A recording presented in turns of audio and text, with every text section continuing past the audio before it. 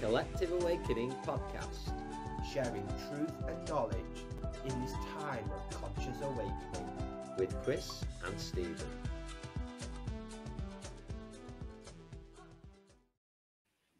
Hello friends, and welcome to the Collective Awakening podcast with me, Chris, and Stephen of the Purple Mountain Spiritual and Wellbeing Centre. Long time no see.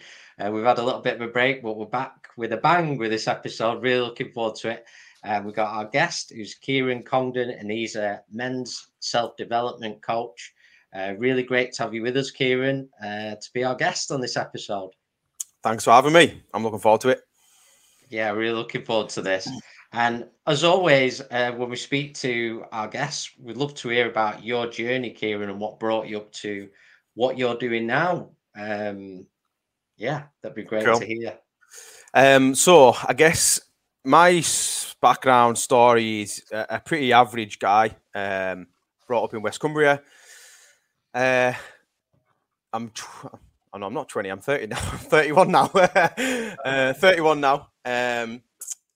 Got brought in West Cumbria, and as I said, pretty average from like academically, like not very clever, just kind of C grade type student, you know. Went to university, done sports science, and actually, I'm going to stop myself. I'm going down the route that everyone goes down when they get asked about themselves. I was just about to go down the route of basically giving you a CV of my job history. That's not me. What I am actually like. So me as a person, I'm kind, I'm caring, straight to the point. I really try and help people as much as I can. Probably not good at many things, shit at singing, shit at dancing, but I'm very good at coaching. And you get these guys which are like a jack of all trades. I'm kind of a jack of none, but a master of a few. So that's me. And the reason why I stopped myself there, just to kind of elaborate on that, is because I think it's a good point to make. When people get asked about themselves, they do use their job as part of their identity, which I was actually just going down that route, and I wanted to stop myself there. Yeah. Because that isn't me. But just to continue down that route anyway, I went to sports science, went to university, done sports science, started a food business, built that up from cooking for my personal training clients in the kitchen at home. I built that up to opening like restaurant in Altrincham on the outskirts of Manchester. Very kind of difficult time in my life, but also a lot of lessons learned. So it was very up and down.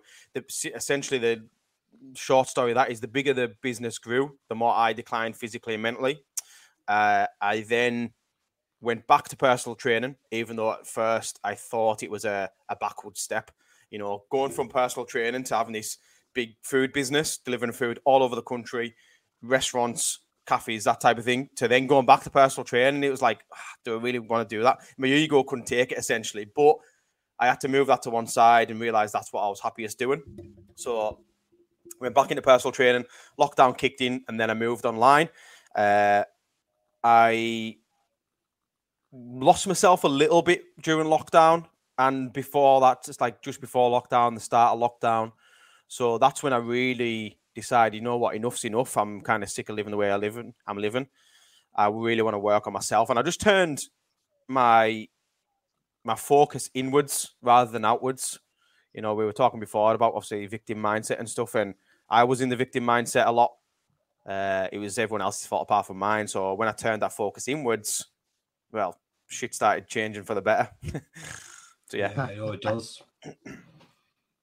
Yeah, amazing. So it's interesting what you said there, and the way you put what you were saying, because there's something recently I watched, and it was this man, and he was giving a little bit of a talk, and he said, you know, who are you really? And take away your name, even, because that was given to you by somebody else. Take away your name, take away your job. Who are you? And do you think, as a sort of observation, even with the people you work with, you know, do people that know who they are? You know, that search of who are we really? Yeah, so I think most people definitely don't know who they are. I think most people portray and kind of have this Well, there's a few different things. I think a lot of people will portray this person who they think other people think they are. So I don't know if you've heard the phrase, I am not who I am. I am not who you think I am. I am who you think you think I am. If that makes sense. Let me try it Yeah, one more you time. did that well. Is that right? I think that's Yeah. right. Yeah. Yeah. I am not who I am. I'm who think you. You know what I mean, right? Where it's like we have made up kind of idea of. So using us as an example, if I was a normal person, let's say an average person, I would have an idea of your perception on me. We've only recently just met. I don't really know. I have a clue what your perception is of me, but I would almost try and play this persona of what you think I am like. And a lot of people do that, I think. But I also think a lot of people in this day and age attach things to their identity. So the work I mean with predominantly men, I do work with women, but mainly men, they use external things to shape who they are. So first person that comes to mind is a young lad who I worked with previously, and he was really into his cars and bit of a boy racer type guy, that type of guy. And it was like, okay, I'm not Kieran. I am Kieran with the Ferrari. And it was like that car and that was attached to his identity. And that's just one example of what a lot of people do. So it could be anything, though. It could be a good job. So I may not be Kieran. Well, actually, this is a good example because my work is a big part of my life. And I've worked a lot to try and remove my work from my identity because I am not a men's online self-development coach. That's what I do as a job. You know what I mean? Yeah. And a lot of us will use these external things, whether it's job, cars, whether it's, I don't know, like things that we're into almost sometimes. So like even the gym, I'm obviously into the gym. It's what I do as a hobby and job, but people would attach that to their identity and it creates a bit of restriction on their life because if that was ever taken away, they lose their identity with it. If I ever injured myself and I couldn't go to the gym, but I'm Kieran Congdon, that guy with abs and he was always in good shape, and that's part of my identity. If I was to ever get out of shape, that's going to be way down on me, so much heavier than what it would be if I was just Kieran Congdon, So going back to the question of who are we, I really view it as we're all just souls. We're all just consciousness. We're all just spirits, whatever you kind of want to dress that up as. We have a brain, a mind, a body, but deep inside, we're all just the same, which is consciousness and spirits or souls. Yeah, absolutely. I don't think I could have put it better. Wow. It's interesting just connecting with Kieran. The way I sort of connected with him was finding him through another podcast that he did, and it was interesting. At the end, you talked about leaning into the spiritual side of things, and I found that really interesting because I thought everything that you said previous to that was already there. I thought this is already talking about consciousness and being our true selves, not attaching to things that are not forever, basically, of recognizing who we are and gaining clarity through that. So I thought that was spot on. Yeah. One thing I was thinking the other day, which know that you'll have a lot of spiritual listeners, but for anyone who is not so spiritual, like me personally, I always like to try and bring things down to reality and think, how can this help my human experience? Because I'm very much more down or started down the end of the scale of like facts, figures, and science. Obviously done sports science at uni, and a lot of spirituality you can't prove. It's things you can't see, you can't touch. It's just theories and beliefs. Where I often, and I was thinking this the other day, I was thinking, how does spirituality and going down this route actually benefit me today and my human life from now and the future?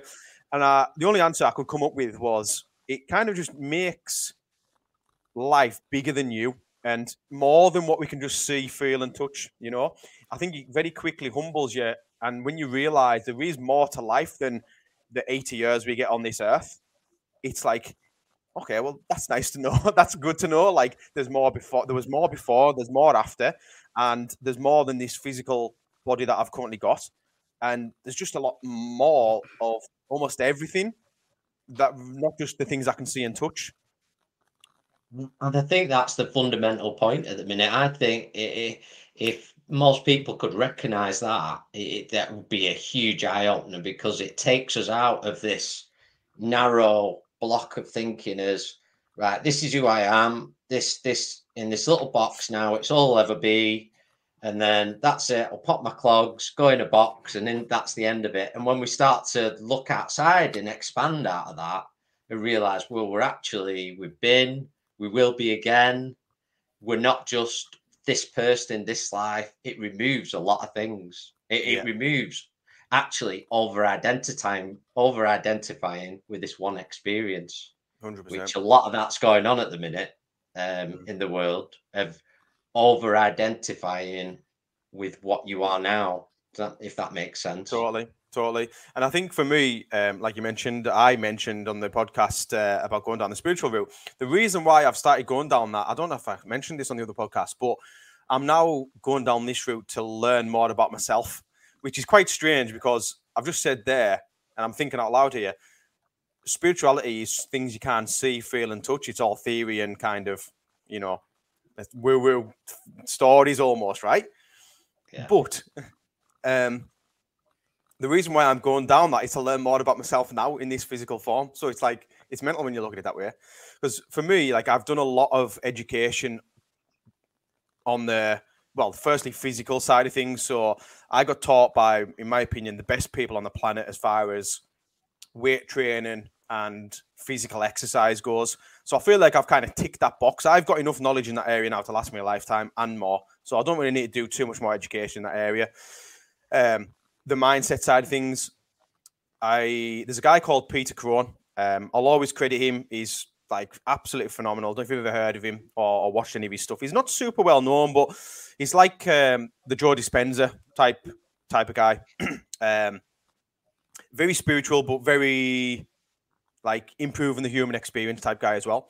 Anyway, I've done his 6-month-long mastermind a couple of years ago, I think it was. Completely changed my life, and in my opinion, he's the best person on the planet as far as the whole mindset side of things goes, and how to think, how to speak, how to, what he says, break free of these prisons within our subconscious mind, and how to become more conscious, essentially.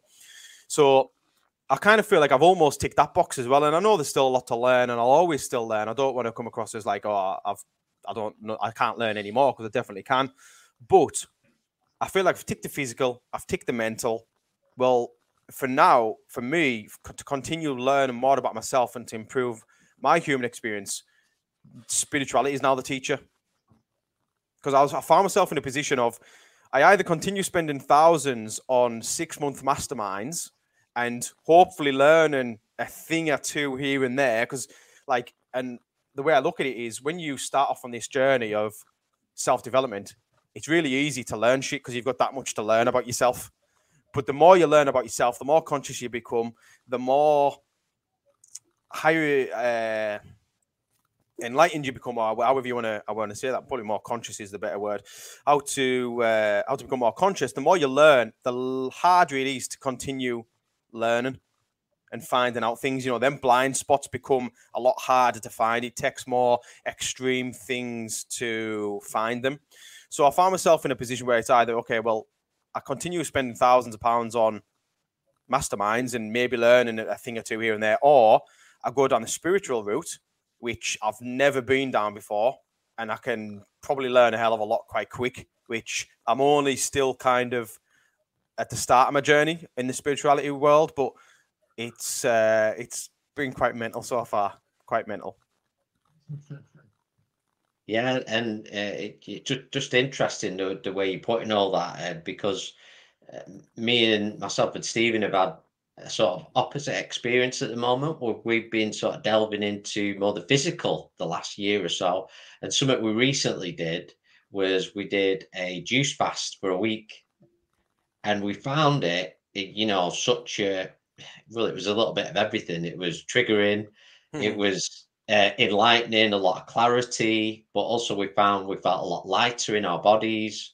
So that I feel we're coming into this time because I mean we've been in the spiritual movement a good while, but sometimes that word spiritual can have its own pitfalls as well. Mm. It can have an Yeah, definitely. expectation of some perfection. So really, I feel sort of what you said, it's the mind, the body, and the spirit. And it's sort of coming into, you know, our bodies need looking after as well. It's our temple, it's our vehicle in this life. It needs to be good. And if it isn't, we're going to feel it, aren't we? So it's just interesting what you said because we're sort of going into Yeah, yeah, the physical stuff at the moment. But what I want to say is the point I'm trying to make is it's all as powerful. It definitely. just depends what's right for you at the moment. But all of them are important because you know, to be truthful, I've met a lot of people who are very, very wise on my journey and are wonderful workers of spirit and in touch with themselves, but physically they've had massive struggles, you know, Massive. and Yeah. and a huge lack of self-love. And that's a little bit what can come into any form of spirituality is this overdoing it. So we're like everybody else and I'm just leaving myself dry. Yeah, so really important what you said there. But what I wanted to get to is so when you're doing your work with your individual clients and people you meet, where do you start off? What you experience a lot of at the moment? I mean, it's no secret there's a huge rise in mental health. It's a big issue at the moment, one way or another. So what are you experiencing on a daily basis with the clients you work with? Good question. It's very, very broad, very broad. Where do I start? God, I guess. Let me explain firstly the types of clients I work with. Predominantly, it does range from people who just want to improve the physical shape. You know, kind of the. Well, let's have a look. I think of me current clients. Youngest is maybe early 20s, and he just wants to learn about training and physical exercise, going to the gym, and getting in shape. Yeah, for whatever motivation behind that is whatever it is. Then on the other end of the scale, oldest client is maybe around 50-ish. He's got his own business, and he had like physical illnesses, so with I think it was like cancer, that type of thing, and he realized, you know what, like I need to start prioritizing my physical health because I've put work at the forefront of everything for a lot of years. I've neglected my health, and now it's like being slapped in his face. I need to start prioritizing. So that's very much a broad range. Now, mentally, obviously, both of those people have different, what I would call barriers to progress. In the lifestyle, yeah, but also mentally. So let's say the older guy, we'll call him John. He's got his own business. He has this mental barrier of putting himself first, essentially. And when I come across people like, which is a lot of people, especially more so mums and parents, mums out of both sides, more so both sides, but parents in general, they do struggle putting themselves first. And the way I kind of tackle that is I say, look, if you are the parent, then the quality of you turning up as a parent will be determined by the quality of you in yourself. So within the consultation process, I go through a bit of a mental health scale because physical health is very easy to kind of assess visually a lot of the time anyway. Mental health is obviously a lot harder to assess to see where someone's at. So we go through a 10-point scale and we mark them out of 10 and it gives them a little snapshot of what their mental health looks like. A lot of the time it comes out 40, 50%. And I often ask, you know, how does that make you feel coming out at 50% mental health? If your true potential is 100%, no, you're coming out at 40, 50%. How does that make you feel? And it really gets the cogs ticking. I can see the start looking inwards now. And I say, look, well, if you're at 40% physically, you're at 40% mentally. Out of 200%, the physical and the mental, you're operating at 40%. Now, if you are the parent, by default, you are turning up at 40% as a parent. Now, I've only ever had one person push back on that and say, no, I don't agree. And eventually he did end up agreeing. But I can't see another way around it because they are the parent. You know what I mean? So when someone's struggling to put themselves first, they've got to realize that if they do start putting themselves first, then they're by default going to be a better parent. Now, I would like to explain that putting yourself first can be interpreted in many different ways. That's up to the individual.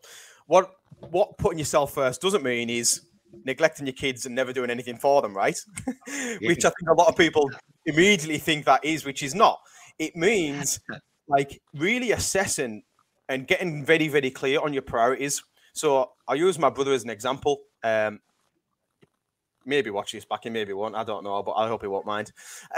He at one point had my nephews, like they were doing after school activities like every day of the week, and he had no time for himself. He works full time, so as soon as he finishes work, he takes one child to one activity, the other child to the next activity, and that was pretty much Monday to Friday. The weekend he's absolutely knackered. He's doing odd jobs around the house and just general life shit, right?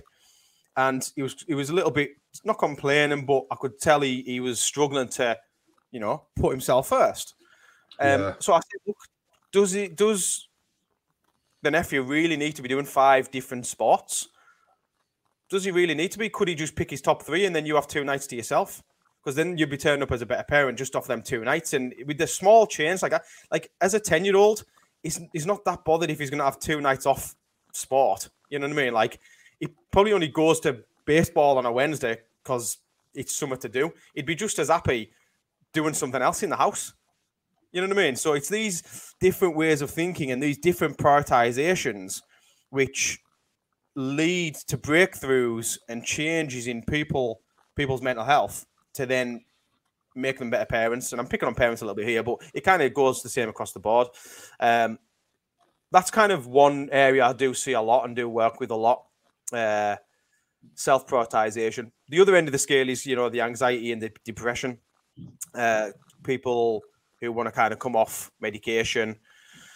And do we open this can of worms? My take on the medication side of things is a lot of the time it's just an easy way out. More so for the doctor than the actual patient. Don't get me wrong. Sometimes it's fully needed.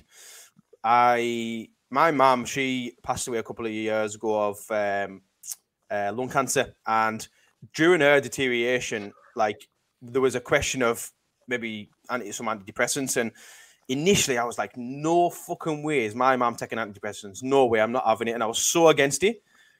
Then after a few weeks and circumstances changed and actually came out with the idea and I thought, you know what, yeah, it's actually the best thing. So I want to put that out there just because I'm not anti-medication, but for the biggest part, I definitely think it is an easy way out.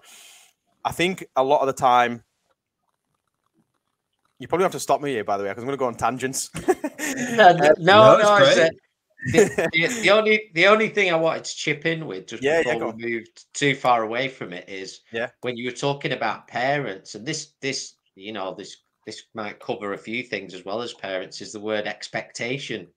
It's like living up to an expectation of what they think they should be, rather than just do what you feel's right and what's right for you, what's right for your kids and what's right for your health. And I see that. I'm not a parent myself, but what I see in other parents is that expectation. Like there's an expectation of them to be something. And I've spoke to many people, and if they asked my opinion, I said, just be you. Just be the best version of you, and that'll be right for your kids. Yeah.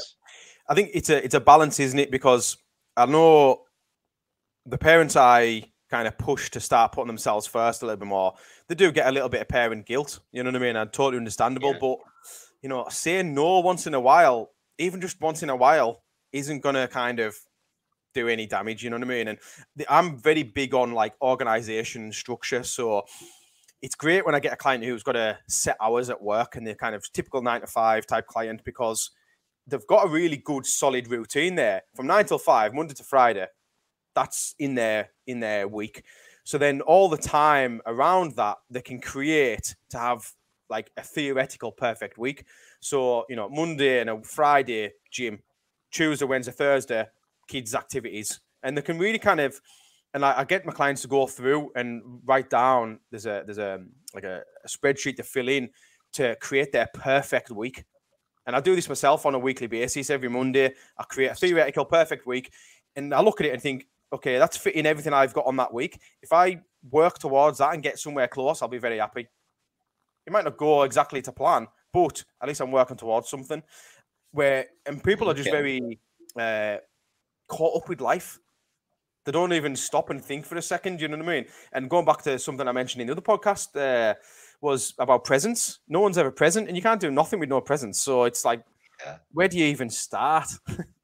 Well, I think you made a lot of really good points, and it's something I'm glad you brought it up. And there's so many things we could go into in this chat, but that is so significant what you said about being present, and it made me think when I was watching it, which is always a good thing if things are. And you mentioned when you were at a concert. I think there's somebody in front of you and they were on their phone on Facebook all night. And it's like that person just wasn't there. And we seem to have fallen into that. Even, you know, if something's there, we're not in that room. We're not experiencing. No. And I done a talk at a men's mental health festival the other month, actually. And part of the talk was about the world we live in and the, like, I really believe we live in a world which breeds poor mental health and ADHD, and it's very much everything's fighting for our attention all the time. If you walk down a main street in Manchester, right? Just imagine you're walking down the main street. You've got billboards on buildings everywhere. They're trying to get your attention. You've got your phone going off in your pocket. You've got like people trying to sell you shit on the corner. You've got like everyone and everything, like signs outside of shops, adverts on the side of taxis, on the side of the trams, like everything and everyone is just fighting for your attention. Every company essentially is fighting for your attention, right? And your phone is the biggest culprit, I believe, which just takes the attention away, you know. And like I'm here talking to you guys now, and if my phone was next to me and it was on loud and my notifications were on and my clients are messaging us, I wouldn't be fully present with you. And I use the example on the other podcast, which I'll use again because I think it's so clear that if I'm sat here now talking to you guys and my neighbor John from down the road messages me and wants to, you know, do something in a couple of weeks' time, if I allowed my phone to be on loud and have my notifications on, then he's just pinched my attention when I didn't ask him to, when I want to be here with you guys. So it's really, I've got to take that responsibility, have my notifications turned off, have my phone on silent and be fully present. And when you're not present, you've got two other options. You either think about the future or you think about the past, where you know that you will know, if you always think about the future, you end up anxious. If you always think about the past, you end up depressed. So it's okay, well, take your pick. Which one do you want? Or become present, you know? Yeah. Yeah, I feel that's so relevant, and you do see people now. Like saw a picture the other day of these people who'd met up for lunch, and they piled all the phones in the middle of the table to make like a tower, so they won't be taking their attention. And it really, I think that's an important point. You could be sat there talking with somebody having lunch, and you're not engaging in that conversation fully because you're thinking, "Oh, am I getting a message? Oh, is that a thing on my Instagram, on Facebook?" And it's a little bit of sensory overload, really, that we're falling into. It's there now, and I think it's the way we navigate it. Yeah, I don't think it's going to change anytime soon. So it's actually the way we manage that within ourselves is the way forward. It's only going to get worse. I think, like I said, we live in a world now, I believe, that it's breeding ADHD. Like the amount of people who just aren't present and haven't got any focus. They are constantly distracted. And I know this as well, just from the nature of my work. Like I could put out a life-changing, informative, valuable video, 10 minutes long, and change a lot of people's lives if they sat and watched it, but no one's going to watch it. So I have to put out short, snappy, attention-grabbing reels with the value and the information bred in between that. Otherwise, it never gets watched. You know what I mean? Yeah. So it's a shame, and it's only going to get worse. And the downside to it is we don't know the effects of all this stuff until it's too late. Like in my talk at the festival, I mentioned about if we go right back to the start of social media, you know that you guys will remember like the MSN days. Yeah. So, you know, on MSN speaking to your mates, and it was like cool as hell. You know what I mean? Like, oh, I can chat to my mate. He's in his bedroom. I'm in my bedroom. I don't have to go around and knock for him. And it's obviously evolved so fast from there and so far, but we've just been almost the guinea pigs, really, that have started to experience all this social media stuff. And now, years and years deep, we're starting to see the effects of it, which is no one's got any attention span whatsoever. Everyone's getting diagnosed with ADHD. Everyone's dopamine deficient. Everyone's focus deficient. You know what I mean? Attention deficient. So it's then, well, okay, what does that do to mental health? Well, now because my nephew showed me a video on TikTok and it was 2 videos playing at once. It was a split screen. And I thought, you know what? That blows my mind because now a film is boring. If he gets used to that level of input, sensory input, that he's watching 2 videos at once, a film is now boring. A one-to-one conversation in a restaurant is boring because his level of stimulation is just raised.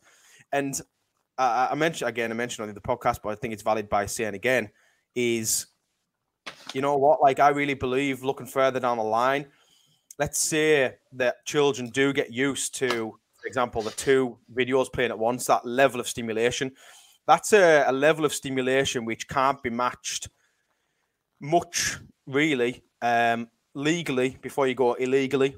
So, meaning drugs and porn, gambling.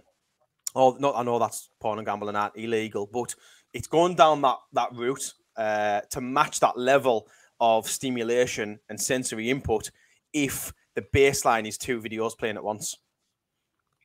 You know what I mean? So we've got to really be wiser to the effects of it. Like all this AI now, like we don't have a clue the effects of what this is going to do. But until we start really spreading the message of becoming present, which is at the moment my only thing I can think of which can fight any social media technology type thing. Yeah, I don't think it's looking pretty. I really don't. I don't think it's looking pretty. I think as well. I think what all this is all about is this disconnection that has been happening over so many years, and it's all about reconnecting. It's something that I'm very passionate about, particularly when we talk about mental health. Everybody's entrapped in that mind center, in that mind, and if we get more in the heart space, more in the mind's important. We need the mind. You know, the mind is good. It's not our enemy, but there's been such a disconnection. People leaning into technology. Technology is okay. All things are good in moderation and in balance, but there is such a disconnection now. People don't communicate now with each other, and that's seeping into friendships. That's seeping into relationships as well, where people aren't having that conversation.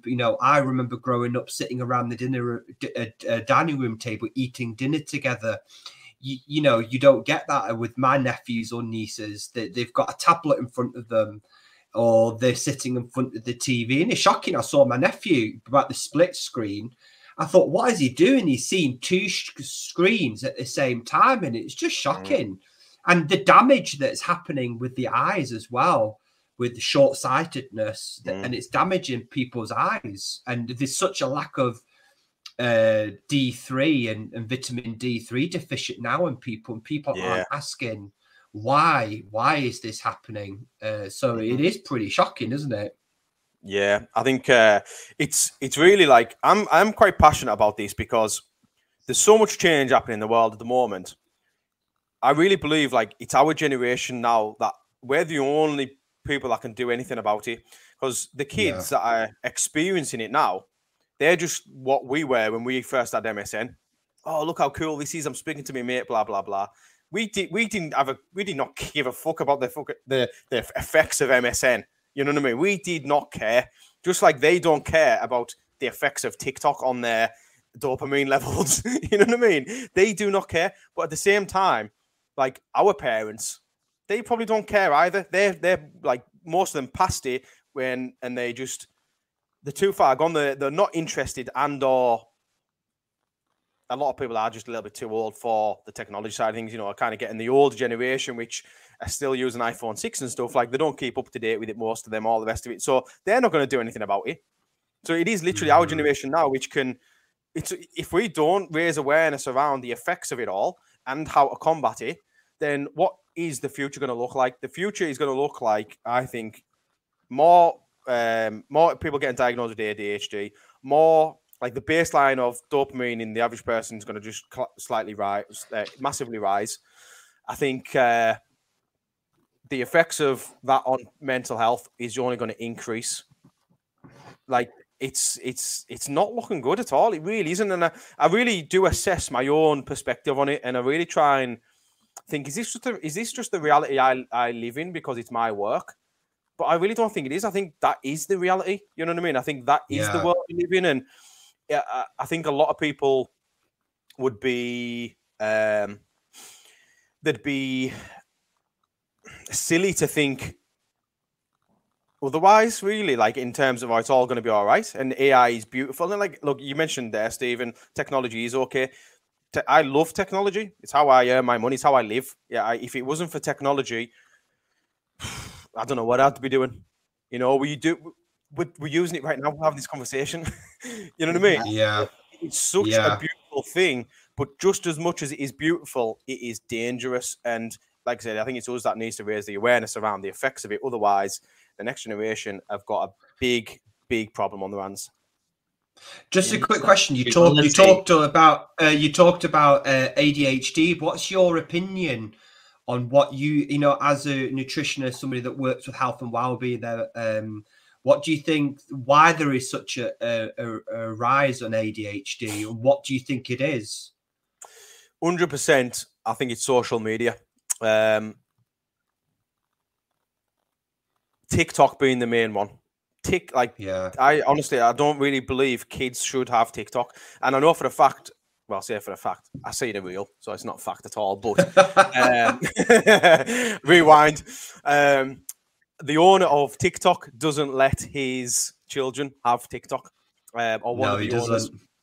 So it says a lot, right? But even that aside, if you look, like I've just mentioned before, my nephew having the split screen, like it should definitely have an age limit on it, and then also a usage limit as well. Like, it'd be not that they'd ever do it because it's not it goes completely against their goals, but it'd be great to have, like, you can only use it for like half an hour a day or something. You know what I mean? And it's again, it comes down to what we're taking in on a day-to-day basis. And in the past, a film was perfectly stimulating enough, and you sit and you watch one film for 2 hours, happy days. Where now, if it's like 30-second clips, and if it's not stimulating enough in the first 2 seconds, you've got another option. So then the sensory input and the level of dopamine that creates and the stimulation that you get mentally from that has just went from down here to up here. But then it's like, okay, well, the more time, and this is where it's a really, really bad rut, because the more time, and this also goes with virtual reality as well, but the more time you spend doing that, then the worse it's going to get, because when you come away from it, you're going to be thinking, well, this is boring now, so I want to get back involved in it, so then I'll spend more time in it. But then the more time you spend on it, the worse it's going to get when you're away from it. So linking that in with virtual reality and, you know, the metaverse and all that, when that first came out, I was just like, fuck me, like, this is going to be so bad. This is going to be so bad. Because if I can have a virtual reality self, like, so this is me human, if I can have a virtual reality version of myself who can be richer, in better shape, who can be whoever I want him to be, then, and I don't have to work for it, then when I'm in this form, human form, well, this is now boring because I'm only wearing Under Armour and not Gucci, and I'm only wearing a Garmin instead of a Rolex or whatever, right? And I'm only in this physical shape, when in my virtual reality self, I'm in better shape and I get more attention in that world. So in that instance, if that becomes a thing, and I really do think it will, I want to spend more time in that world than this world. But the more time I spend in that world, the more this world gets boring. And this version of myself, I start hating a little bit more. So then I'm going to spend more time in there. And it's just a constant backwards and forwards. I'll end up wanting to live in that world. It's an illusion, though, that world, though, isn't it? What people don't see, it's an utter illusion, you know, and people create an attachment to that illusion when really it's not there to serve you anything. It's like a state of bliss that only, it's like shopping. Oh, you know, oh, it's great going shopping, but only lasts, you know, I've been shopping, I've spent a bit of money, or I've gone to the gym. You only feel better for a short time, and then you feel like crap again, or you've got bills to pay. So that state's always shifting your emotion. So like you said before, Kieran, it's all about bringing yourself back to the present. If learning about inner peace and going within, you'll learn about the state of love and peace and that truth. Otherwise, people keep chasing something doesn't really exist, and it is scary, isn't it? I mean, I see it now. I mean, I'm getting better. When before, I mean, you know, when you run your own business, you feel like you're on call all the time, and you can see how a mobile phone it becomes a prison every 2 minutes, and I'm aware of that, and I'm thinking, how can I get away from, you know, they don't call it a cell phone for no reason, cell phone, you know, prison. And now I'm learning, I was thinking about moving my mobile phone at night outside my bedroom and having my old-fashioned alarm clock again, because I'm just looking every 2 minutes, and it's like an addiction. I think it's one of the 100%. worst addictions. 100%, mate. It's one of the first things I actually get my clients to do when they join my coaching. I get them to turn all their notifications off. Like, so my phone is like a dead phone. It never goes off. It's always on silent, and there's 0 notifications on. Like, when I look at it, it's blank pretty much. You know what I mean? I choose when I go into my apps. I choose when I speak to people rather than everyone trying to just pinch my attention and trying to speak to me when it's convenient for them, because it might not be convenient for me. You know what I mean? And I think that in itself is such. Firstly, it's hard to do. A lot of clients that first join my program, they're scared. They're scared to turn the notifications off, which is sad. I think it's nothing but sad.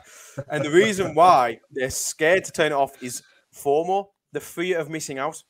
What if such and such? What if such and such? And look, I'm very case dependent. So there is some people who, I don't know, they've maybe got an autistic child and they get phone calls from school often to come pick the child because something's went wrong or whatever, right?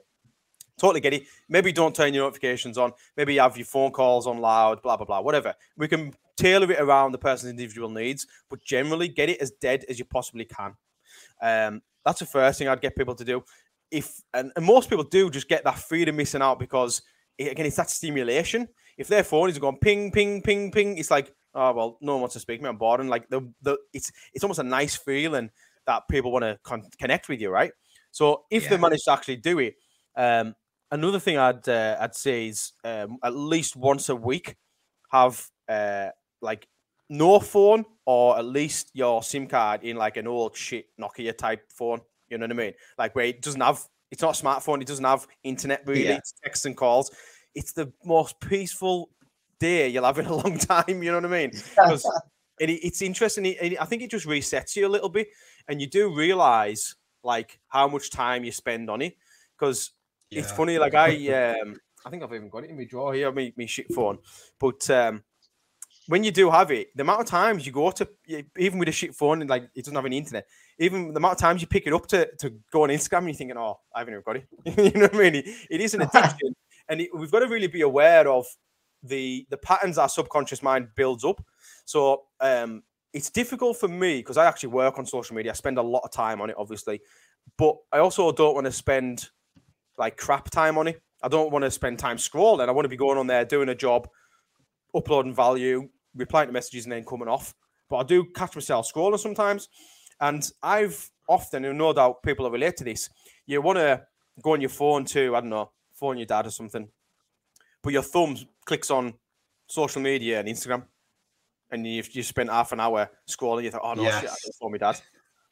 You didn't go on to go on Instagram. You went on to phone your dad, but your thumb just happened to click on Instagram. So it's like you have not even got control over your thumb. It's like, come on, you know. But it's that subconscious build up, that built up subconscious pattern that we need to break. So there's other things we can do, like putting on locks on our apps.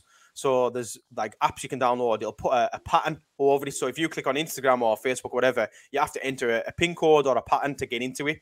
And it's just a pattern interrupt and a little break where you can think, hang on, did I actually want to come on this, or was I going on my phone for something else? Now, that's talking just about you having full control over kind of what you do. Let's say your notifications on your phone were on, and I went to go on my phone to phone my dad, but I've got a Snapchat, I've got an Instagram, I've got a Facebook message, I've got this and that. Blah. The likelihood of me passing all them and going and phoning my dad's unlikely, because I've just got 100 people want to speak to me. So it's making it even harder, you know. So that's another reason to get your notifications off. The subconscious will build up so many patterns very, very, very quick. That's hard enough. Never mind having notifications on saying "read me." You know, even that one there, which I mentioned about having the pattern on the apps. Over time, your subconscious will learn that pattern. So even when I've had that, let's say I went to phone my dad, but my thumb's clicked on Instagram, entered the pattern, and then I'm like, oh shit! After 10 minutes, I was meant to phone my dad 10 minutes ago. You know what I mean? So I've then got to change the pattern. So it's you've got to, in my mind, I try and hack myself. I try and assess what tendencies have I got which aren't serving me. Okay, well, I'm going to hack myself. Another one on that line is like your alarm clock. A lot of us use our phones as our alarm clocks. Yeah. You've got a tendency to roll over and press snooze. And realistically, you can say, I'm going to do a week of no snoozing, and you maybe do a few days, but subconscious is cleverer than our conscious, really. So you're probably going to end up pressing snooze again. So you're just going to have to hack yourself. Well, what's the answer?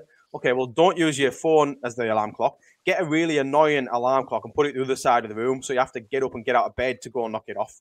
Or even better, get your phone into the room or whatever. So then it's like, especially if it's annoying, you're going to have to get up and go and knock it off because you want to knock it off because it's annoying. So it's like, you've got to just be aware of your own tendencies and then hack yourself. But then again, well, you can't do none of that without presence. Absolutely. Yeah, absolutely. I just want to go on, Chris. Sorry. Go for it. No, go for it.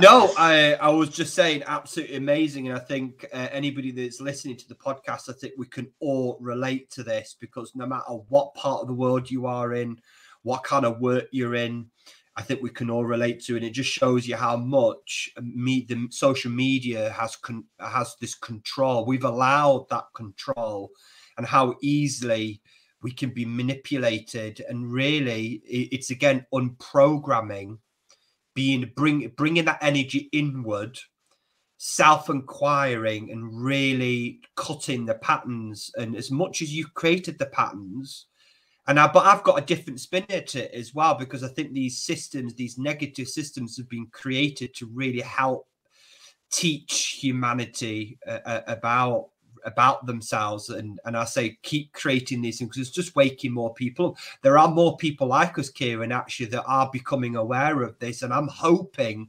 that in the future, more people, and hopefully our children and grandchildren will maybe cut away from this very, very negative. So for me, there's probably more negative side to it than positive. But I want to move away a little bit from the social media side and move towards a little bit on nutrition. I know you're quite passionate about nutrition. So how important is nutrition to mental health? So when we look at that mental health, what kind of stuff do you sort of empower people in your coaching?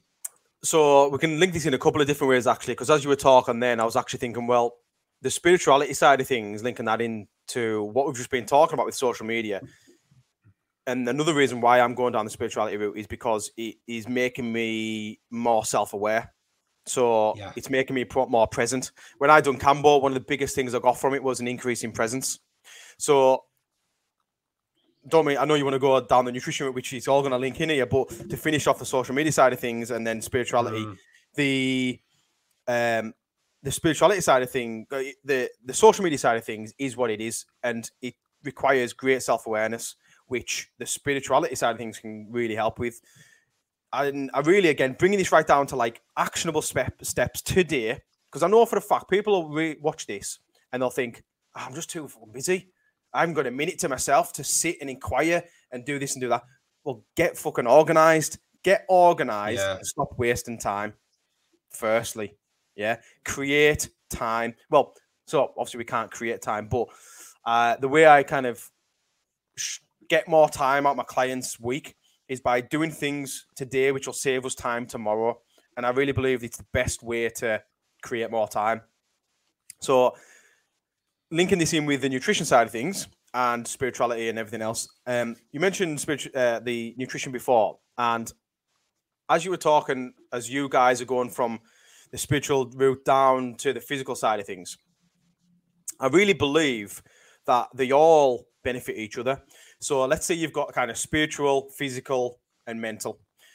And I've obviously went down and ticked the nutrition box first, then the mental, and now I'm ticking the spiritual box, and yours are going the other way. But you mentioned before as well, there's a lot of people who are very like spiritual and they've had trouble with the physical.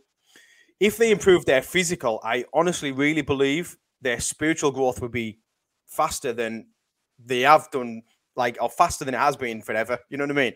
And I really agree with these kind of, let's just these three things in particular, and we could add on lifestyle, relationships, environment, and everything else, but we'll stick with these three.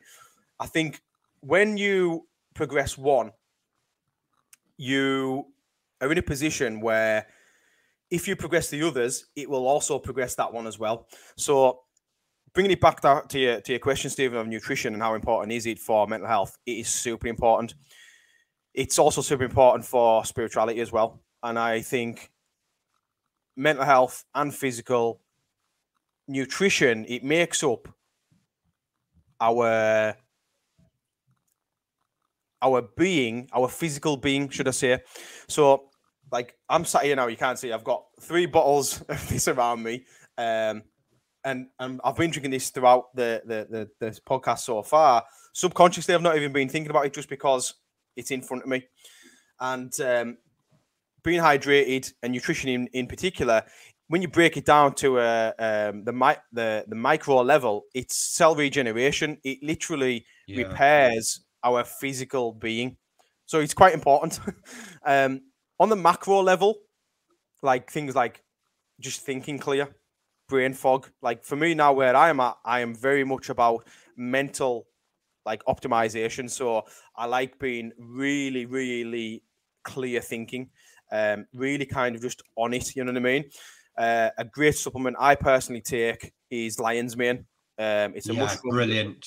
Love it. Absolutely love it. And it was great. I recommend this to a lot of clients because it's like pure mental clarity for me personally. So supplements, nutrition, the food we eat, hydration. It's a lot of little boxes to tick, but when you tick them, you feel so good. You feel so much a better version of yourself. Now, mentally and physically, I really think they are very, very closely linked. So someone who is really out of shape physically, often it's a good sign and a good insight into their mental. So someone who's really obese, I've not met many obese people or someone who's really out of shape physically who has strong mental health and really, really good mental health, but vice versa. And this is obviously generalized and there will be outliers, but someone who is in better shape and really, let's say better shape, good shape, and they take pride in their physical, often will have good mental health. And again, there will be outliers. There will be people exercising excessively because they're obsessed and they have body dysmorphia and all that. But generally speaking, I think physical and mental both go in line. They are very, very closely linked. If you improve one, the other will improve. And it's something I see reading clients. And this is why I work with nutrition. I work mental and physical. Because if I improve someone's physical health, the likelihood of their mental health improving is quite high, but vice versa, right? So to answer your question of how important is it? The most important, because again, it's literally our food is regenerating our cells. And what our cells are made up of is the food we eat. And unfortunately, I'm not an expert in this area by any means, but I do know the quality of our food these days is terrible.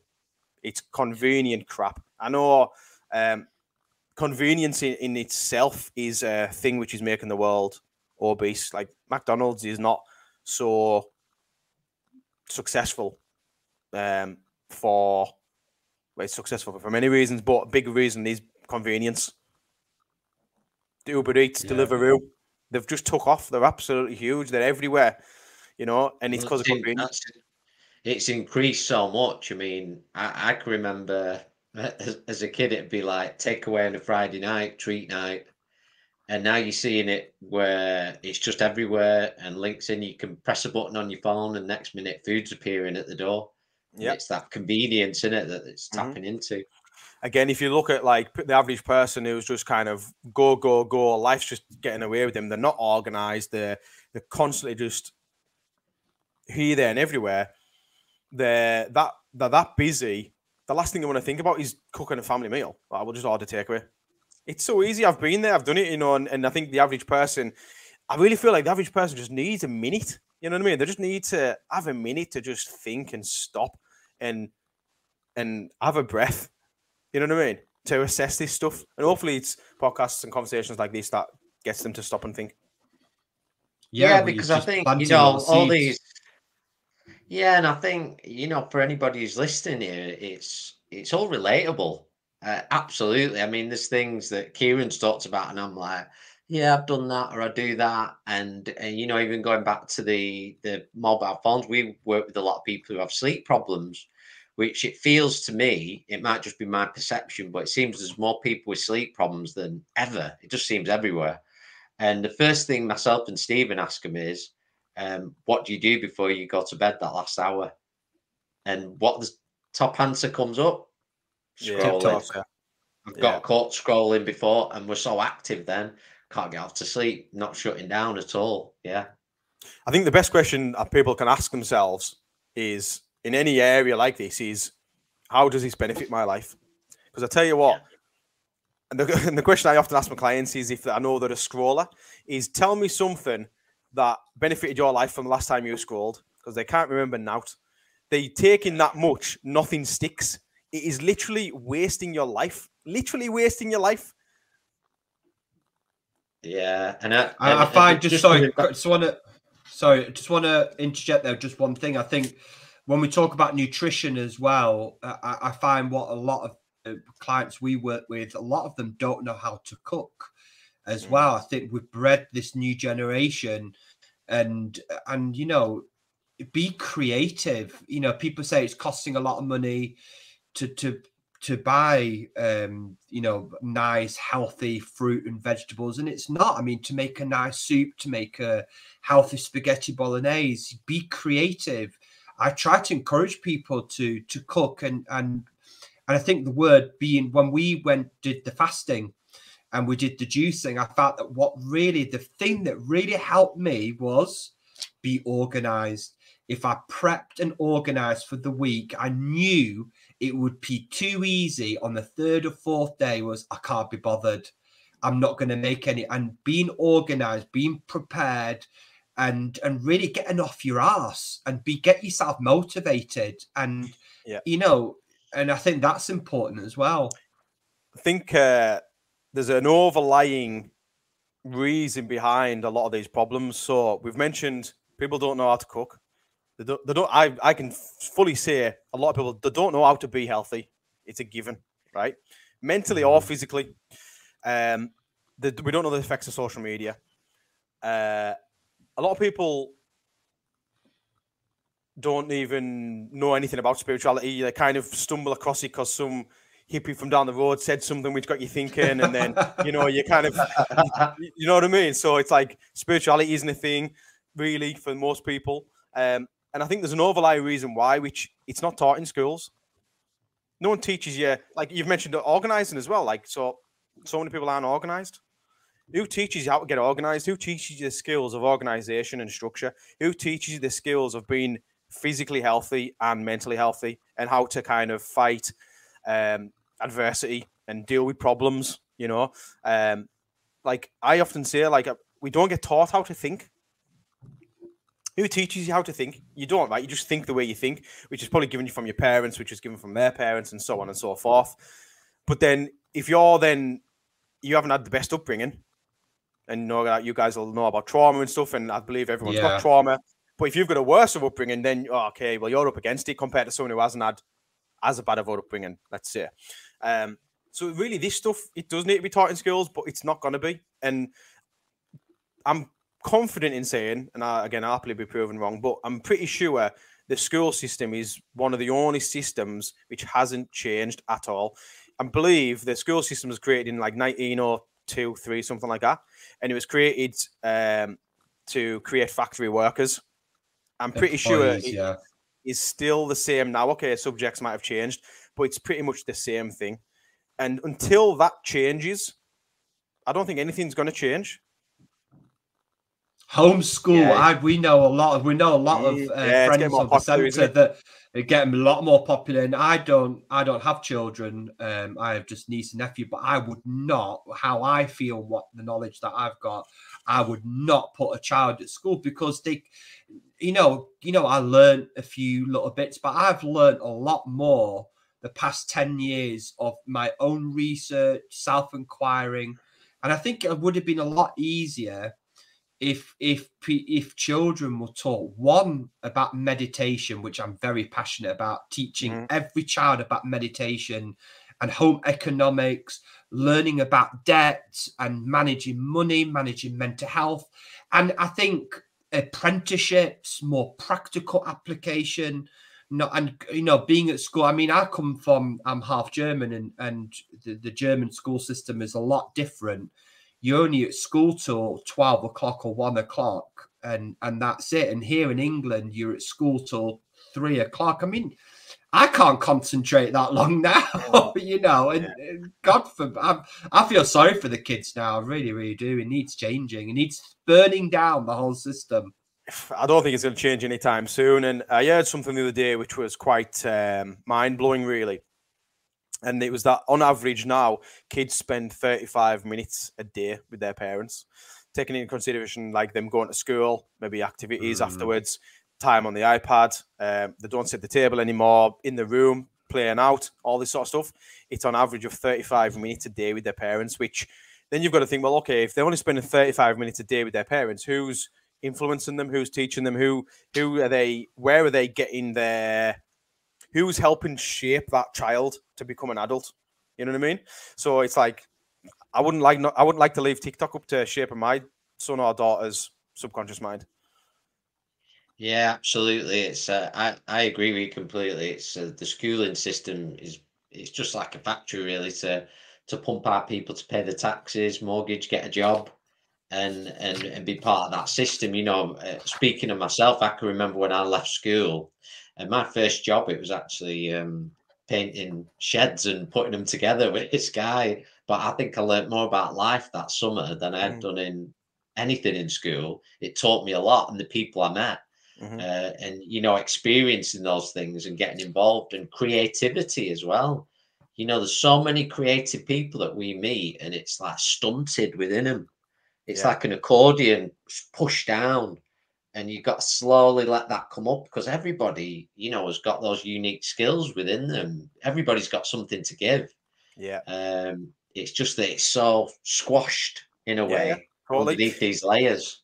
It's what I do with my clients. Like, I really believe we are all like capable of anything we put our minds to. I really do. And I don't want to sound like I'm living in fairyland, but when you take away the limiting beliefs, when you take away the lack of knowledge, because we can all pretty much learn anything these days with the internet and stuff, which again, there's a great point and use for it. But when you take away any kind of subconscious beliefs we've got about ourselves, when you take away how our environment affects us, take away all that, like we are capable of anything. Like, and I put up a story on Instagram yesterday about 5 things kids can teach us.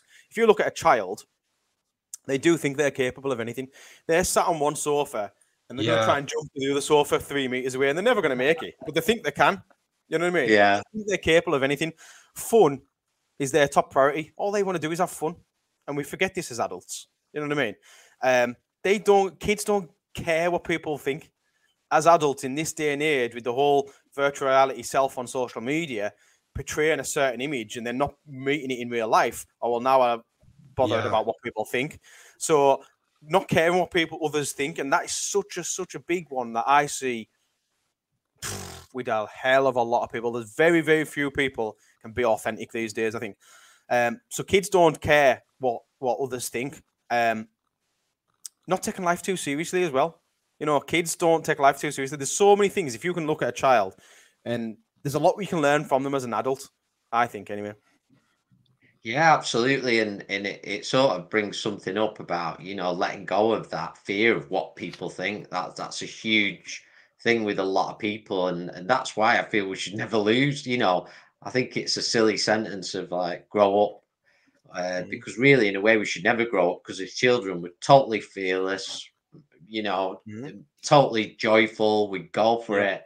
But it's interesting with what you said, and I actually watched not so long ago. Now people have very mixed opinions on David Icke. I mentioned it, but it was actually a podcast he did, the True Geordie podcast, and he made a very good point. I felt on that, and he said, letting go or not giving a shit about what people think is the most empowering thing you can do, and also compliment or a criticism should be taken the same way. Neither matter. Yeah, that's good. That like that.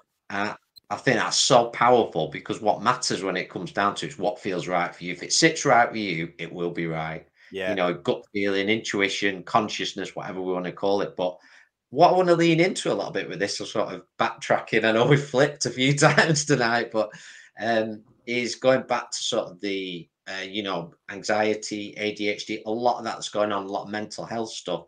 And what we observe a lot is in, obviously kindness and compassion is important, and sort of showing up for people when they need that or there's been a lack of it is absolutely important.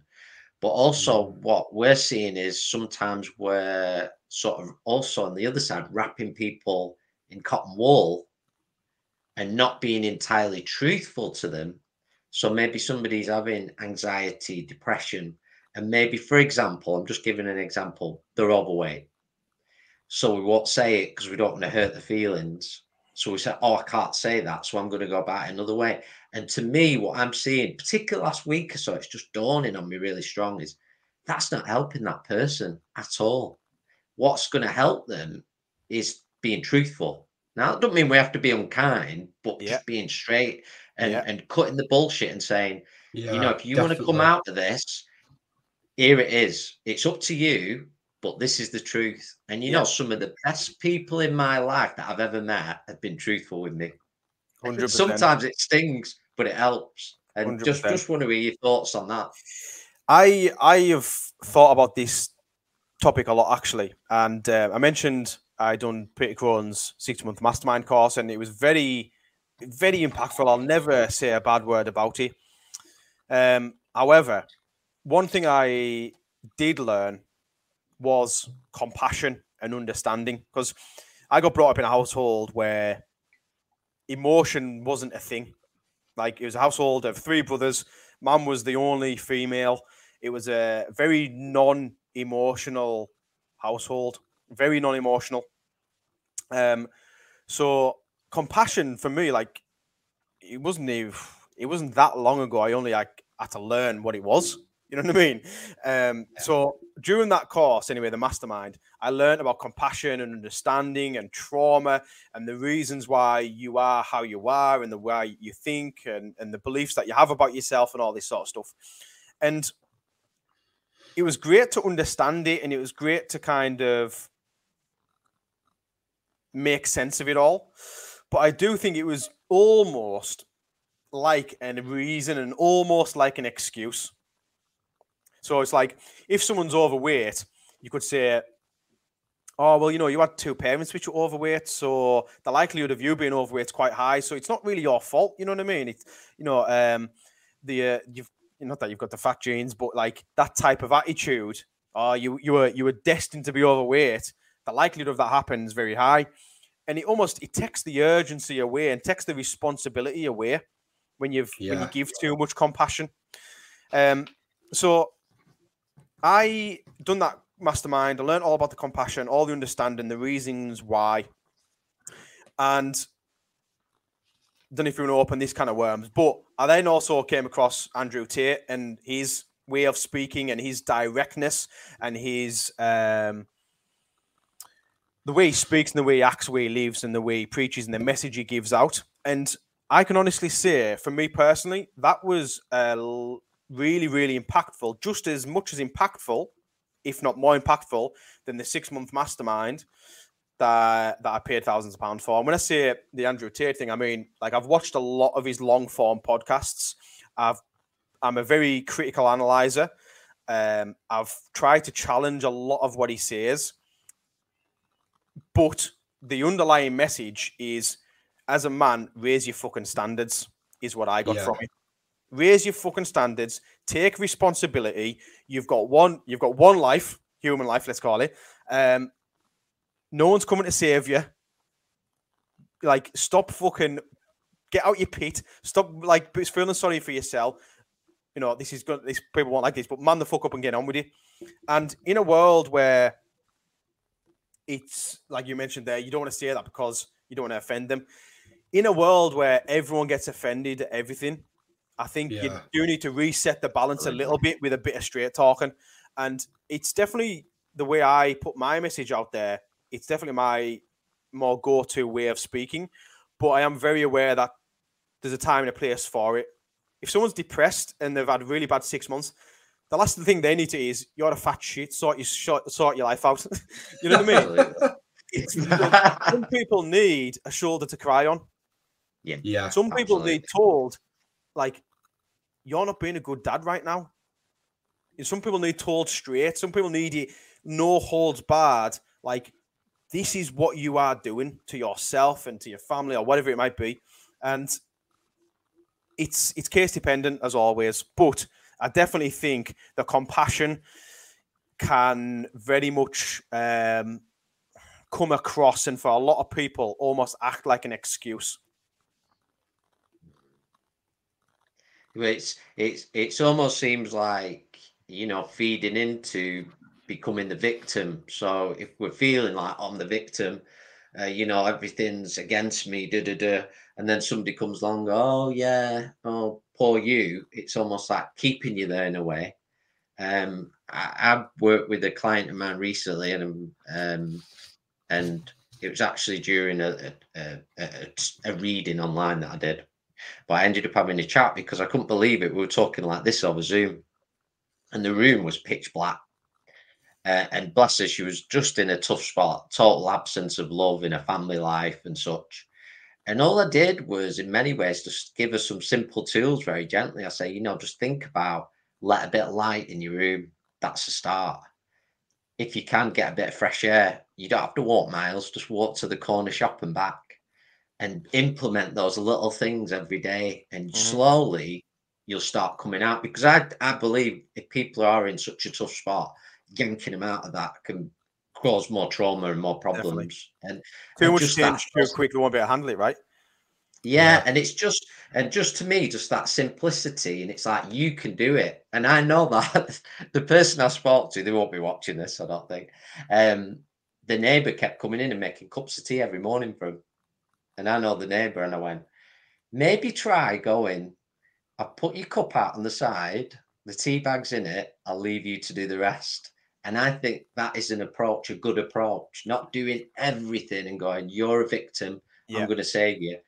I'm going to help you out here a bit, but you've got to do your bit as well. And I feel that's really important in our approach, whether we're coaches, whoever, if you're talking to a friend, if you're helping out a member of the family, you got to meet me halfway if we're going to do this. Yeah, definitely. One thing I really try and do, especially on these podcasts, is not talking absolutes and really kind of and say something which he means like everyone, you know what I mean? Because it's not, it is all very case dependent. Like, a lot of my clients do need a shoulder to cry on, and I can very much give that. But I think a lot of people do also need told straight. And like what you're talking about there, the last thing he sounds like he needs is told straight. You know what I mean? So it's very, very case dependent. But a little kind of mix of both. And like anything in life, in my opinion, the sweet spot is always in the middle. And I really believe, like, there's a scale for everything. So, straight talk on one end, really compassion, understanding, and mollycoddle on the other end. The sweet spot's often in the middle. And that you could Spot take on, literally yeah. take anything, you know, right down to water intake. Okay, do I not drink anything, or do I drink 10 liters a day? Well, sweet spot's probably in the middle. Nutrition, you mentioned nutrition before. Eating healthy food, let's call it, even though it's all about moderation. Well, do I go 100% healthy and don't eat anything processed whatsoever? Or do I go the other end of the scale? Well, the sweet spot's probably in the middle. You know what I mean? And even with this stuff we're talking about with spirituality and mental health and physical health, someone might be listening thinking, well, where the hell do I start? Firstly, start with one that you feel most pulled towards. But don't neglect the others. You know, the sweet spot's always in the middle. I kind of go with anyway. Absolutely. I mean, I've literally said them words many times. You know, when we're having myself and Stephen are talking, we're talking about anything, any subject you go to. I've said that many times. And what we're seeing, I feel we're living in a world of extremes, one way or another at the minute. Totally. If you talk to somebody about many subjects, could be any subject, there'll be extremes one way or another that can split a room. And I always said the sweet spot it's spot on. It is somewhere in between, and that's why most of the times, you know, I've got people I know, and I just will avoid talking about certain subjects because I know where it's going to go. Honestly, it's that like polar opposite. You've hit the nail on the head there, absolutely, with the extremes thing, and it frustrates me a little at how poor people are at communicating. Really, you know, like I've mentioned Andrew Tate there, probably one of the most split down the middle people on the planet right now, and I'd be fully open to someone bringing me a load of evidence of X, Y, and Z, and fully open to changing my mind. I'm not so, because I've watched a few podcasts, so like, you know, pro Andrew Tate or pro anything. Like, you've got to be willing, and I don't almost argue the case, go and look for someone to challenge you on your way of thinking. Yeah. You know what I mean? Like, I ran a weekend a few months ago called the High Caliber Men's Weekend. And the idea behind it was I wanted to get a load of people from all over the UK who are very busy in their life and don't have much fun, and just bring them together for a really fun weekend with the lads. Now, I wanted to mix together a bit of mental, a bit of physical, a bit of emotional, spiritual, and social. So we went off in the lakes, done loads of activities. We done a live podcast there. We had a drink on the Saturday night, so social time. It was just a dead fun weekend. And everyone came away feeling so refreshed compared to a weekend going on the lash with the lads and coming home feeling like you need a week off work. It was great. Now, the reason why I'm bringing that up is because one of the things there was, one of the things I created was 10 commandments for high caliber men. And one of the commandments was respecting others' beliefs. It was challenging opposing beliefs whilst respecting theirs. And I think that there is the key to everyone making progress. So if I say, I don't know, good nutrition is X, Y, and Z, but then someone else would say, well, the other end of the scale, it's perfect if me and him can have a conversation, because there's going to be two things that happen. Either we'll have a little debate about what he thinks and what I think, and either kind of I'll have better points and he'll have to agree with me, or I'll agree with him. And I'll either walk away knowing more confidently what I think good nutrition is correct and accurate, or I'll get proven and see a different side of getting proven wrong, see a different side of the coin, and be open to a different suggestion, and maybe even learn something from what he thinks, right? Because again, I often say we only know how to think the way we think. And until we meet someone who thinks differently, we're only going to think that way and continue getting that kind of result. So really, we want to find other people that don't think like us, challenge their beliefs, but whilst respecting them. And most people can't respect other people's beliefs. It's I'm right, you're wrong. You're the dickhead, I'm normal, whatever. You know what I mean? It's very extreme, as you said. I don't like you. But a lot of people as well. I find that people get triggered, and I say, well, good. You know, if you've been triggered, it's okay to have a different opinion. But I know, and I used to get myself. I don't know how I got triggered. You know, I don't watch anything political.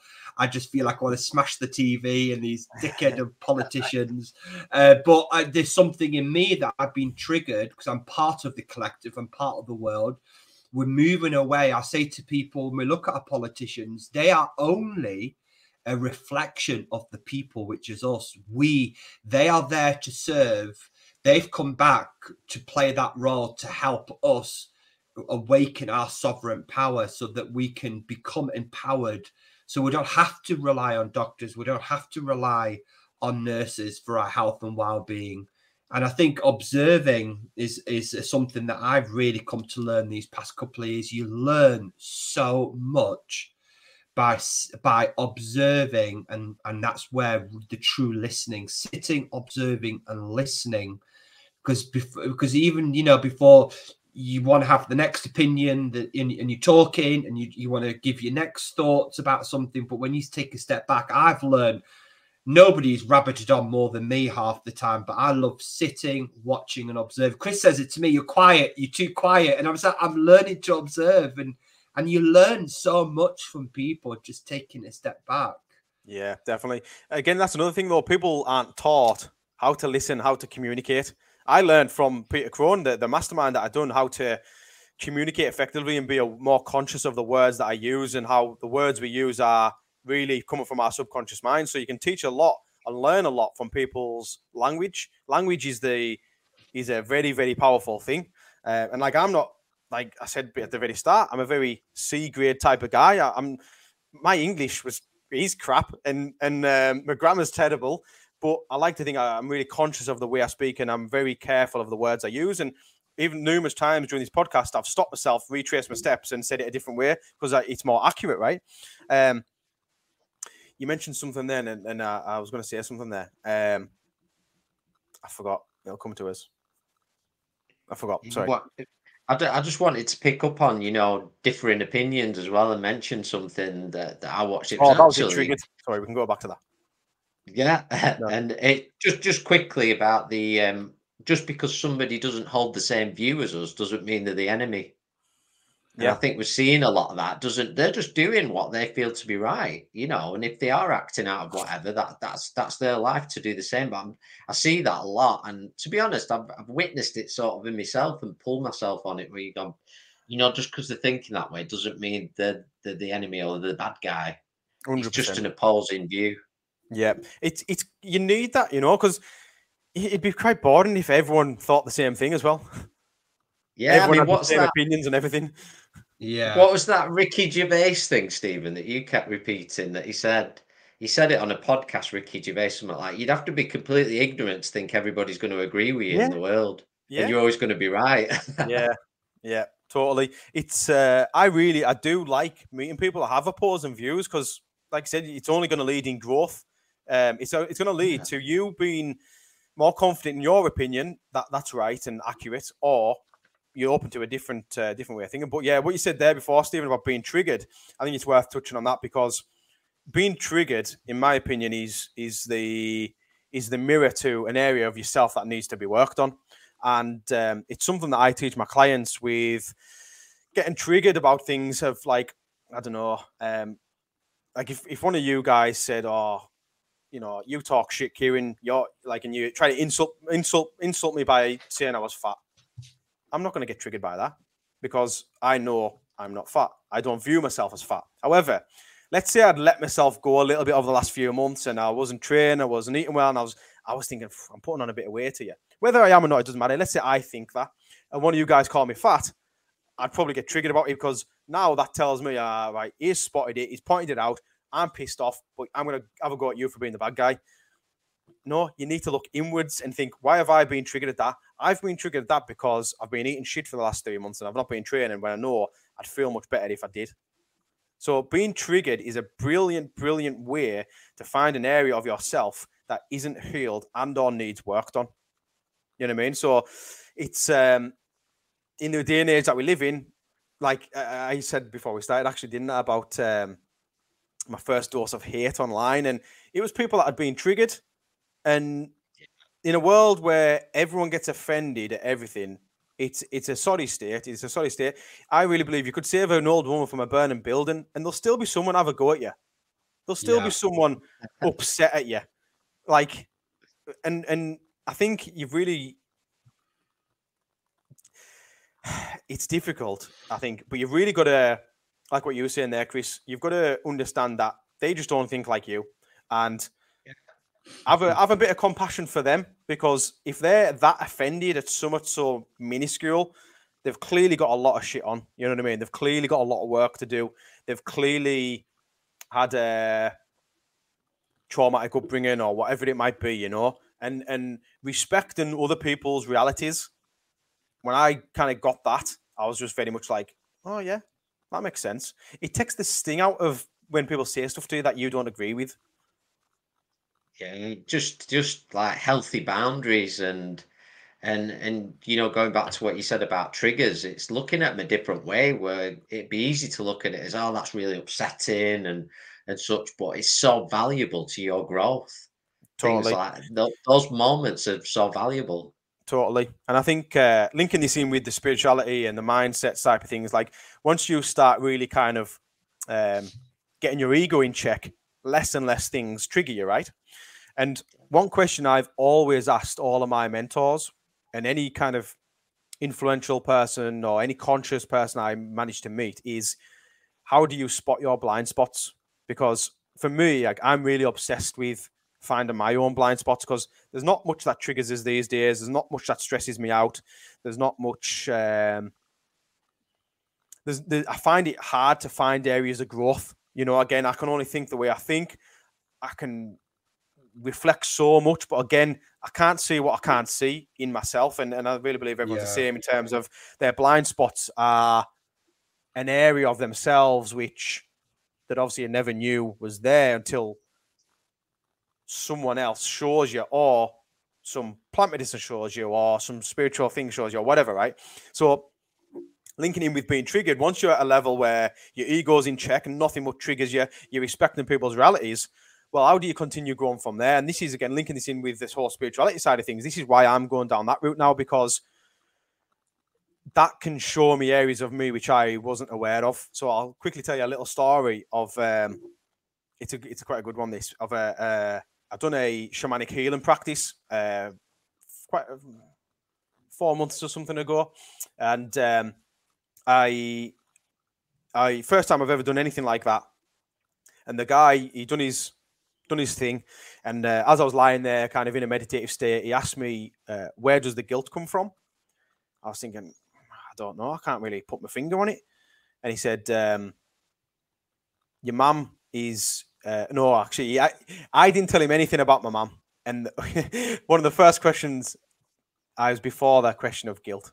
He actually asked me, "What happened to your mum?" So I was like, "Fucking hell, I did not know. Where's that come from?" You know what I mean? Didn't tell him anything that my mum passed. Knew he wouldn't know anything about it. And that was the first question he asked me. The second question, was, "Where does the guilt come from?" And I didn't know. And I was like, honestly, don't know. Because if you ask me, "Have you got any guilt?" I'd be like, no. I look at my previous self. I have compassion for my previous self. I understand my previous self was just doing his best at that time. But anyway, long story short, I kind of left the shamanic healing. I went home and I was talking to my missus at the time. And as I was relaying it, it started falling into place. Now, I mentioned the food business in a while ago. The food business, it was very up and down for me. It was very difficult. The bigger that grew, the more I declined physically and mentally. During that time in my life, I absolutely refused to give up. Got to the point where I'd sold my car and I was walking to work in the rain just to pay my rent and stuff, right? And now I think back, and as I was talking to my missus at the time, I was saying, you know what, like that food business, I refused to give up because I wanted to make that business so successful I could pay my mum and dad back and I could buy them the house in America or the RV, and they can travel America, because that was their thing. They just love traveling America. Mum passed. So I then had this guilt of I wasn't able to make that business, make it, and pay mum and dad back. So I was carrying this guilt, which I wasn't even aware of. I didn't have a clue was there until this guy brought it to my awareness. So I wanted just to share that, because not only was I able to relieve that guilt, understand that I had that deep inside, which I I was never, in my opinion, I don't think I would have ever become aware of it. How much reflection I'd have done, how much journaling I would have done, how much meditation I would have done. I don't think it would have happened unless I went and got the shamanic healing. And it took someone else who was probably a little bit more conscious than me, who was a little bit more spiritual than me, to show me part of me which I didn't know was there. And I think that is a great kind of tie up, really, linking the spirituality with blind spots being triggered and self-inquiry and self-development and that, you know? Yeah, absolutely. And it's like that. To me, it's just that sweet spot in anything that's the undeniable in many ways. And I feel you make a good point. There's several good points there of what you've shared, but we don't always realize what we are carrying. I compare it sometimes to like carrying a bag, and we've got this bag and we've had it for so long that we were used to the weight. It's not feeling like we're carrying extra weight. It's become part of us. So it's then those moments and the right situation, the right thing we're drawn to, the right people to hold that space. That then, oh my God, this I have been carrying this, and here it is being presented. And your spirit as well. Yeah, sorry. Go on. No, go for it, Stephen. No, I think when you look at a sort of a higher power, if you will, if you talk about the spirit here, that your guides and your ancestors that are there guiding you, they would have known that, and I feel that they would have guided you. You perhaps even your mum in spirit, she would have guided you because she would have felt that as well, to say, let that go. You have to hold on to that. And I think maybe they're on the collective. I think nothing happens by accident. I think everything happens for a reason. 100%, mate. Like the guy actually said, he was doing the shamanic healing. He said, your mum's with us now and she wants a pure connection with you, but she can't because you're carrying this guilt. And I didn't even know it was there. You know what I mean? Like when I done my Cambo, before that, the practitioner, brilliant practitioner, Claire, she highlighted inside of me a little bit of sadness and loneliness. Now, if you had asked me before that, are you sad and lonely? I'd be like, no way. You know what I mean? Not at all. But deep, deep, deep inside, in my blind spots, which I didn't know was there, right in the pit of my stomach, was a little bit of loneliness and a little bit of sadness. And I believe everyone carries a little bit of sadness, but that loneliness was like, okay, it's brought to my attention. Why is that? Okay, it's maybe because I don't connect with as many people as I'd like to, or whatever it is. And you can start to understand it. And again, linking this back into what we said before about how does spirituality help our human experience? Well, that spiritual ceremony I went through with the Cambo, well, now I know there's a little bit of me that's lonely. So now I can kind of work on that in my day-to-day life. I can go and make new friends. I can build better connections and all that sort of stuff. And what you mentioned there about kind of spirits guiding us and stuff. I've been to 2 spiritual festivals, you could call it, which it kind of just happened for me to be there. And I know for a fact, 100% my mum sent me there. So the last one, I mentioned the men's mental health festival that I went to and I was a speaker. How that came about, again, it just kind of happened because it was actually my friend who got invited along, and he was going to do like some cold water and breath work and stuff. And he said to them, oh, I've got a friend who does mental health and is a mental health coach, blah, blah, blah. Like he can maybe come along and do a talk and that. So I wasn't looking for them. They weren't looking for me.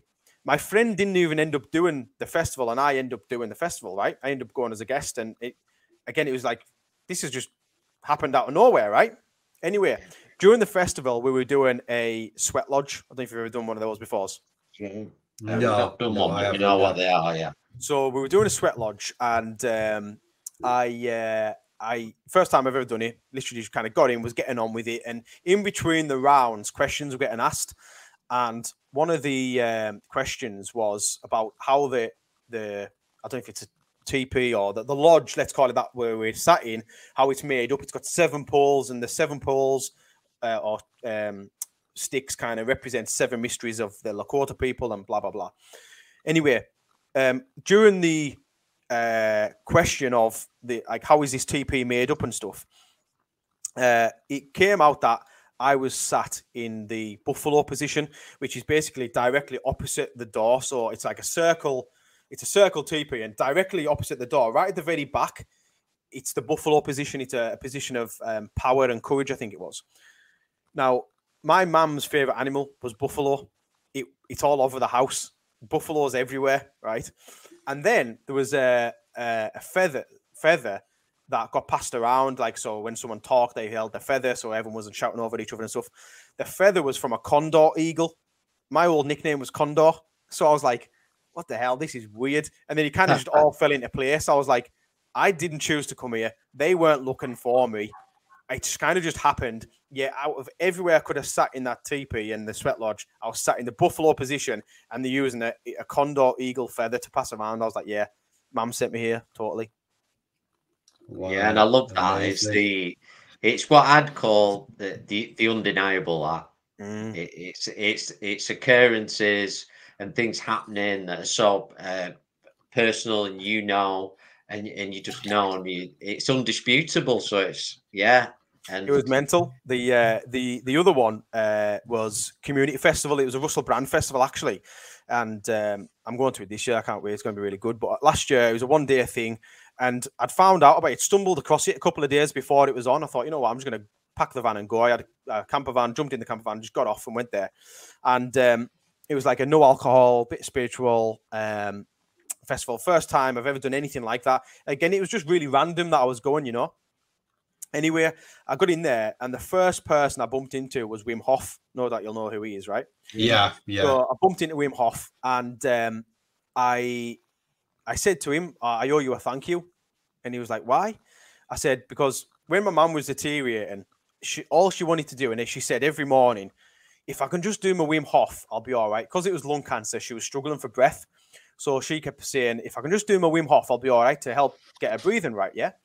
Now, when I bumped into Wim Hof, I said, I owe you a thank you, because what you do and what you've created gave my mum hope. It was probably never going to heal her and fix her lung cancer, but at least it gave her hope. Now, it was funny because I just met two lads and I was bawling my eyes out, crying with Wim Hof, like trying to get my words out. And these two fellas looking at me thinking, what's going on here? Like, why is he crying?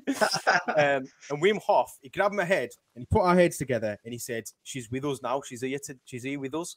And like, I got shivers. I was like, fucking hell. Like, and then all that weekend, I got this overwhelming feeling that my mum was with me. And it was so strange. And there was a point, I've got the video on my phone, Wim Hof was singing this song.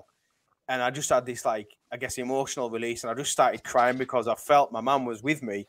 And I was like, she sent me here. Like, and I met people at that festival, which I wouldn't have obviously met if I didn't go, that are like really important to me, you know? So it's, it was mental how it all happened. But like you said before, Stephen, the spirits and that side of things, I think, like you said as well, Chris, it's undeniable. It's undeniable. So I can't wait to see where she sends me next.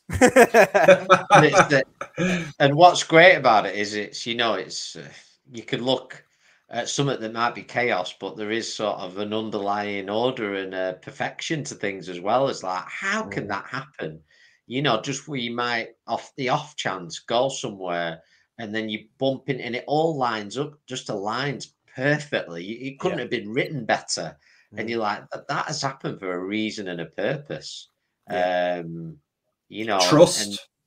And this is it. And I actually feel, you know, something that was really important to myself and Stephen, you know, we'd made a lot of opportunity over the last 2 or 3 years, and sat with a lot of different healing groups. And you know, when people start to open up that vulnerable side, it's really what brings us all together. And whoever you are, and you know, whatever your path is, because when we all get talking, it's all relatable. We can, and that's the level we can really start to relate to each other and go, do you know what? I've been there too. You're not on your own. Yeah. And it's something we tried to repeat on this podcast, because I feel that's the danger spot, when people feel they're on their own. Yeah, and definitely. I feel like coming together, you know, we talked about been through social media and all that, but on the other side of it, I feel it's really important now more than ever. And we're seeing it, whether it's men's groups, there's women's groups, there's you know, for everybody. And I feel that's so important to start to come together as a community, you know, put our phones to one side, talk, share experiences, laugh, dance together, be stupid, and in and start to open up again to one another and realize, that person living across the street, actually, they're not much different from you. They're going through the same challenges. They've been through the same shit. Yeah. And that's what can bring us together, that unity. And I think that's the key to sort of changing things on a big scale. Definitely. The thing you mentioned about vulnerability, I really, really try and home in on that and make sure people are aware. Being vulnerable is a sign of strength. It's not a sign of weakness. Yeah. You know what I mean? Like, I got brought up in a house of 3 lads, and my mum didn't even know what emotion was. Never mind process them and deal with them and speak about them. And now, like, it's my job to speak about them, and I do it on a daily basis, and I love speaking about it as well. But being vulnerable is the first step to change. It's the first step, and a lot of people, more so lads, but women as well, they won't want to open up because of the fear of judgment. And again, worrying about what other people think, right? So if they can get rid of that and just open up to that one person or open up that one time to the right person, it relieves a hell of a lot of weight off your shoulders, a hell of a lot of weight. And it's not even uncommon now to say I'm struggling with X, Y, and Z. But that's the first step you need to take to change. Because otherwise, what's the other option? You don't open up, you struggle on by yourself, and you maybe get around what challenge you're going through. But if you open up and get help, it's a lot more likely you're going to get through it. Yeah, I think that's amazing. I just want to interject that. I think that's amazing advice, because the amount of readings that me and Chris do on a daily, weekly basis, with so many young people taking their lives, mothers, fathers coming for readings, 18-year-olds, 17-year-olds, and anybody listening to this podcast, talk about it, reach out. It's not a weakness, and that's what it's about. Reach out, show your vulnerability. Who gives a shit? Reach out. And it's too many young people going home to spirit before their time because whatever reason it is, and they're massive. It's absolutely massive now, the mental health crisis, and I think that's needs sorting. We should maybe start a new saying: "Man up and open up." Yes. And I fit, and it doesn't even matter who you open up to either. It doesn't have to be family or friends. Some of the best conversations I've ever had are people that are just, strangers or people I've just met on the day or something, and you end up having quite a deep conversation, and you're like, wow, that was really nourishing. But the other thing as well is that tends to come up that I feel kind of mix what I'm going to say here, the way I'm coming out with it, but shame as well. So when things start to come to the surface, we can feel shame, but we shouldn't feel shame for the shame, if that makes sense. We've all been there. There's a wonderful song that we listen to a lot, and it's called Come Wherever You Are. And it says in the lyrics, it doesn't matter if you've sinned 1,000 times before, you're always welcome. Yeah, class. Because who hasn't done something who hasn't took a wrong step? I've shed a lot of shame in my time, like a lot of shame. And I honestly believe shame and guilt are the 2 heaviest emotions to carry. But as mentioned before, me looking back at my previous self, and this is something I'd like a lot of people to take away if they are or have any guilt and shame, which is you in the past, whenever you've done that shameful or guiltful ridden thing, was just trying his best. He was just trying his best at that moment, in that mind frame, in that circumstance, in that day, in that situation. He was just trying his best. I don't think anyone sits, not many people anyway, sit and think, right, I'm going to conjure up a little plan to go and hurt this person and do X, Y, and Z. It just kind of happens, right? And yeah, we can take responsibility for our choices, but looking back on our previous selves or decisions that we could have made better, it can carry a lot of guilt and shame, but you've really just got to understand that you were just trying your best. My thing was binge drinking. That was my thing, as I call it. Done a lot of stupid things drunk, and things I wasn't, proud of. Brought a lot of guilt and shame. But I knew back then I was just suffering, and my drink was a little escape. I didn't sit and, like I said, I didn't sit and conjure up this plan of I'm going to get drunk, I'm going to do that, I'm going to do this, and going to do that just to hurt that person. Didn't even mean to hurt that person. And really, when you start understanding that your previous self was just trying the best, you can just give yourself a little bit of a break. And that's where the compassion comes in. You know, I was kind of hating on compassion a little bit before, but again, case dependent, situation dependent. That's where, yeah, compassion is needed because, you know, we are human at the end of the day. Really, really important, yeah. Compassion and, you know, having unconditional love for each other. And I think that word unconditional is important, that it gets slotted in there, that it doesn't come with, well, I'll love you if you do this or that. It doesn't, That's it. you know, it's not a contract. Everyone is just trying their best. And that's me quoting Peter Crone, something he taught me, that like everyone is just trying their best. Even like, you know, the people we'd look at and that would be, you put them in the bad person category.